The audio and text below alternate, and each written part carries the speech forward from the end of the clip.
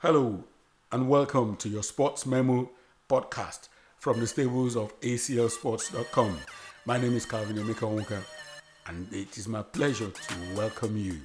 So, on this our maiden podcast of your Sports Memo, we'll be discussing the ouster of multiple African champions, the Super Falcons, from the race for the 2020 Tokyo Olympics Women's Football event.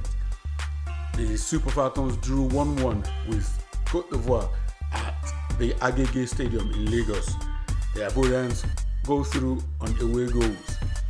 We will speak to Shola Oyeniyi, who covered this match for ACL Sports at Agege Stadium. And then we would go over to Abidjan to speak to Kingsley Kobo, who has spoken to the assistant manager of the Ivorian team. After that, we would also speak to a Nigerian football journalist and somebody who is very passionate about women's football in Nigeria, Bode Oguntuyi. I promise you would enjoy this. Stay with us. So, the African champions, the Super Falcons, are out. How did this happen? Well, from the first leg, they played a goalless draw, so failure to get an away goal at least was always going to tell, except they put up a really big performance at home against a Côte d'Ivoire team that were out for revenge. So coming into the second leg, it was goalless, and then even at that, the Ivorians went ahead. They played better. They were more confident on the ball and took charge, and they went ahead, and then we had to kind of rally back into it, but then we couldn't find the winner, and that was it. So it ended on 1, and that was what happened. From what I've gathered across the country, the team that knocked out Algeria was predominantly home-based players. But for this particular match, it looks like they flew in a lot of foreign-based players, and it didn't help. Well, actually, I think what happened was the team that knocked out Algeria in the first leg, it ended 2-0. Was it 2-0? Yes, 2-0. And that was the team that was predominantly home-based. In the second leg, Oshoala was in that team, Odega was in that team. So a couple of the other foreign-based were back for the game in Agege, which we won 1-0. But the home-based won the first leg 2-0. Predominantly home-based players played that match in Algeria. Right. What is this about? All the story we keep hearing about Desire, Opera Noziri, and all of that captaincy thing. Do you think this played a part in what has happened this evening at Agege Stadium? Well, honestly, I don't know, but I would think that the whole shake-up of the team, the coaching crew in the midst of an important qualifier, the Olympics, you haven't been there in the last 12 years. It's the second time in the row, the third time in a row.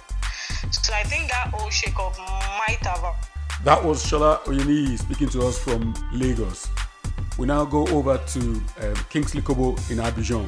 What was the reaction to the Elephants, the women win in qualifying beyond going beyond the African champions, the Super Falcons? What's the reaction in Abidjan? I think everybody's happy because 2 times the Super Falcons defeated the Elephants. They call them les Elephants here. I think in 2017 and 2009 this year.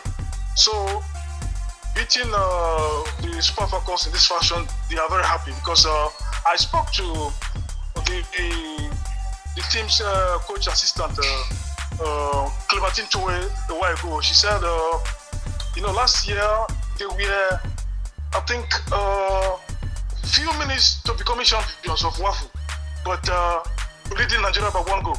I think in the 92nd minute, Nigeria equalized and won through penalty. So she said her heart was broken because again, Nigeria again, falling against Nigeria again. So now it's like it's a big revenge, and they are very happy that the team they defeated was Nigeria. It's not Ghana, because they said they were not expecting Ghana or South Africa. The team they wanted to meet, they wanted to break, they wanted to defeat was Nigeria. So they are very happy. Forgive me, Kingsley. Does this mean that Cote d'Ivoire have qualified for the Olympics?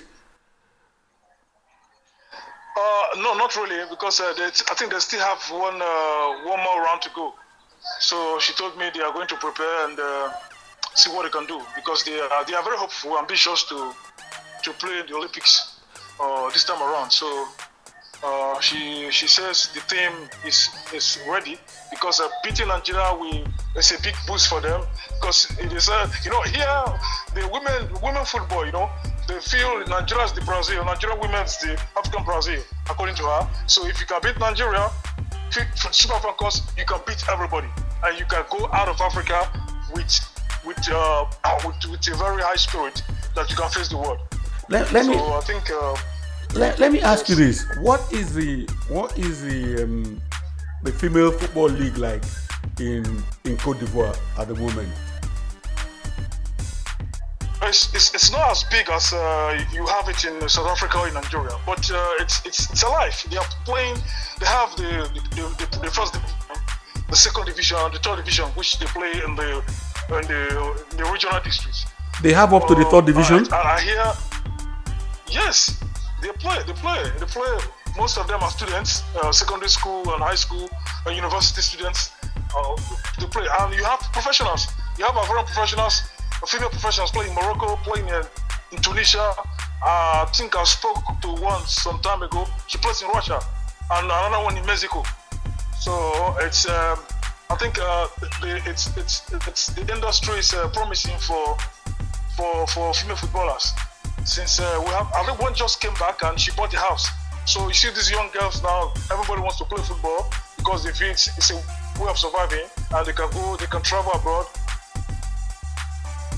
Thank you, Kingsley. Thank you very much. That's our reporter Kingsley Kobo, who's just spoken to us from Abidjan.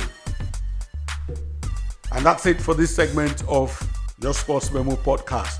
Stay with us.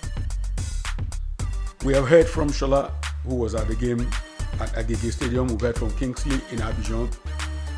One man who is hurting from all of this, like most of us are, is Bode Oguntuyi of Intervision Sport.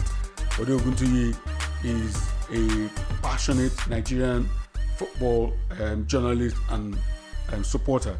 He has his strong views about what is currently going on with the Super Falcons. So, we're going to miss out on another Olympic women's football event. You are very in tune with Nigerian football, both male and women and men. How does this make you feel? It makes me really sad, Emeka, because we are losing out of the Olympics for the third time in a row. And this time it's not, we are losing not because we don't have a team that can play and qualify. We're losing not because we are not getting things right from the administrative end. There's been talk that the head of the women football in Nigeria has been tinkering with the selection and the national team. That was why the coach that we employed, Thomas Denaby, left, and that has led to a lot of chaos in camp. And from what I understand, this is the reason why we will not be going to the Olympics, and that makes me really, really, really sad. Because all these women are putting in a lot of work, but you're losing because of things that should be mentioned when matters of sports is being talked about right now. But I am absolutely furious here. How is it that somebody who has no technical input into a team can be so influential? How do we allow this to happen in Nigeria? Honestly, I find it difficult to compare myself, Emeka. And the sad thing is that we are even hearing that this has been going on for a while, I'm hoping that following the loss of the Super Falcons, that finally something will be done, because we hear that this woman is so powerful that she hands out team lists to coaches.